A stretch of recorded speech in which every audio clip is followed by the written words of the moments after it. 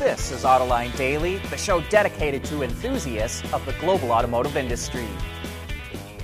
EVs are the fastest growing segment in the auto industry, and analysts expect them to really rocket forward from about the middle of 2024 until the end of 2027 as more and more EVs hit the market.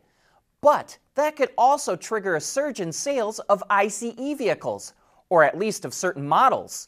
Analyst Jeff Schuster from LMC Automotive says it's entirely possible that as anti-EV consumers realize that their favorite internal combustion vehicle or truck will be going out of production, they'll race out and buy the last ones as fast as they can. And so piston-powered cars and trucks could see a sales surge towards the end of the decade.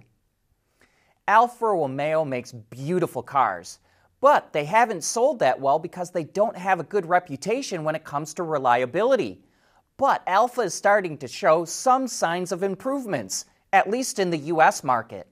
Alfa just topped J.D. Power's Sales Satisfaction Index for the first time. The SSI, as it's known, measures how well the dealer handled the sales process, so that doesn't really address the reliability issue. But even so, that's a big win for Alfa. It beat out Porsche and Lexus. Buick topped the list amongst the mass market brands, ranking ahead of Dodge and Subaru. Two interesting findings from the SSI study.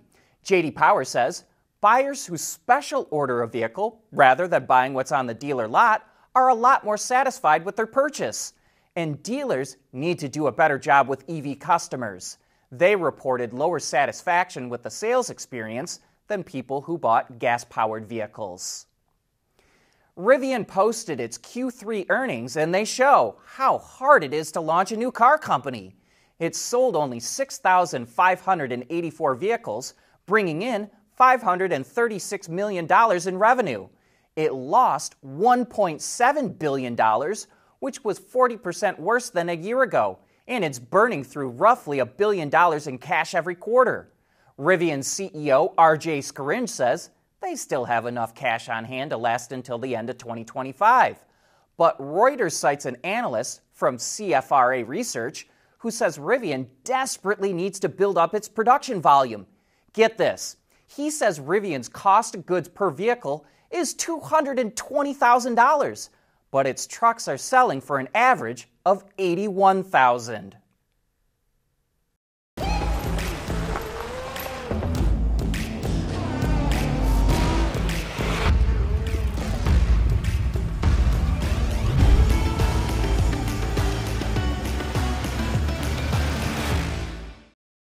We want to know what drives your testing. OTA, connected car, diagnostics, remote testing. Intrepid Control Systems is here to help you work from anywhere. Intrepid Control Systems, driven by your data. Volvo revealed its newest electric vehicle, the EX90. The 7-seater SUV features a 111 kilowatt-hour battery pack paired with a 2-motor all-wheel drive system that generates 380 kilowatts or 517 horsepower. The setup provides an estimated 600 kilometers of range on the WLTP test cycle, which is roughly 372 miles. Other highlights include a large 14.5-inch display screen laid in portrait mode on the dash, bi-directional charging, plug-and charge capability, and assisted driving technology. Autonomous driving will be available in the future, which we think will be unlocked with an OTA update. The EX90 will first be made in the US starting sometime next year, and then later on in China as well. Depending on the market, customers will be able to buy it, lease it, or subscribe to it, and they'll be able to do that at both the dealer and online. Volvo says with the introduction of the EX90, it will introduce one new fully electric car each year. Speaking of new vehicles, Honda pulled the wraps off the new Accord.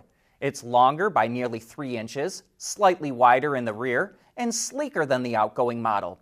We think the styling is a little more sophisticated as well.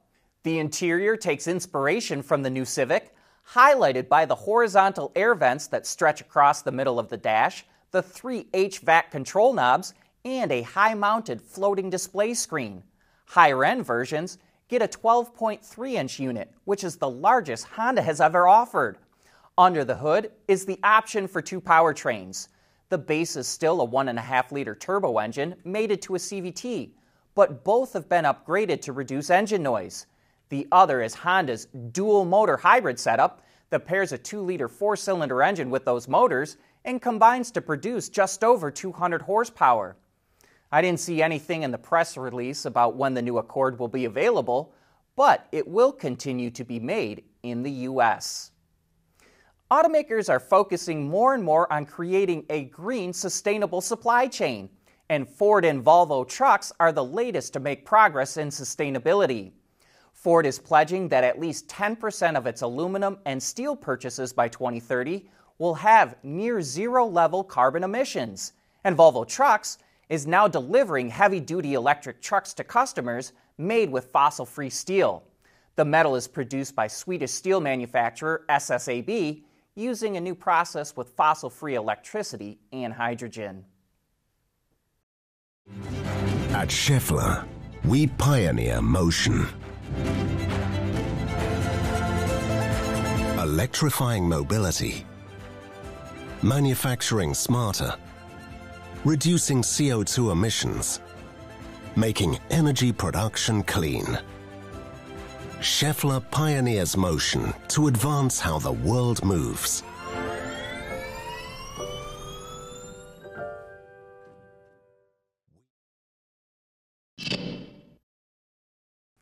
Volkswagen is making huge investments in EVs, but it's also developing fuel cells with a German company called Kraftwerk Group.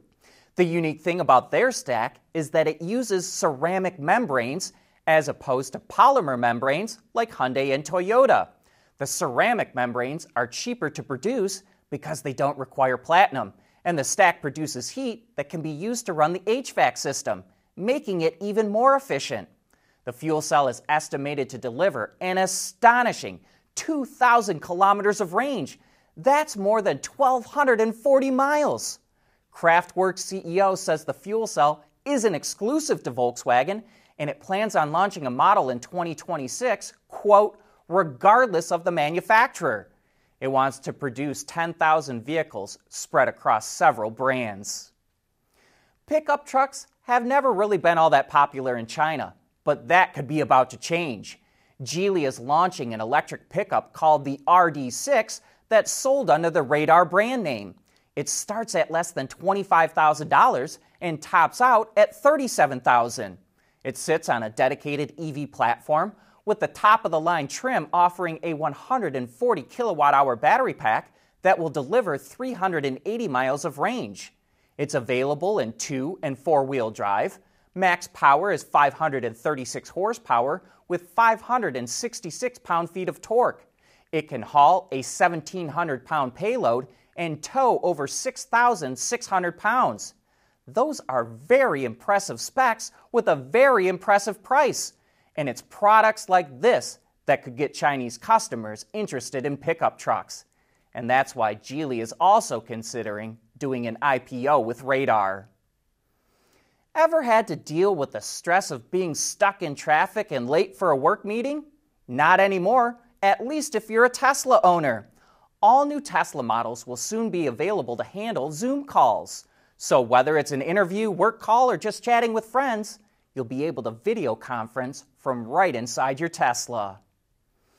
What are legacy automakers going to do with their ICE operations as the market transitions to electric vehicles? Volvo and Renault are already spinning off their ICE operations, so what will the others do? Or will they do that too? That's the topic on Autoline After Hours today. We've also got Christian Steinmann, the CEO of a company called ClearMotion, that's developed a revolutionary suspension system for cars and trucks. You're not going to believe how well it works. Jack Narad, the automotive writer and consultant, will also be on the show, so join John and Gary to get some of the best insights into what's happening in the automotive industry. And that's it for today. Thanks for tuning in.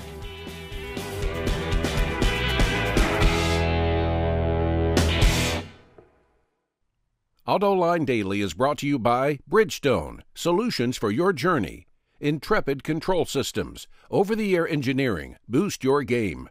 And by Schaeffler, we pioneer motion.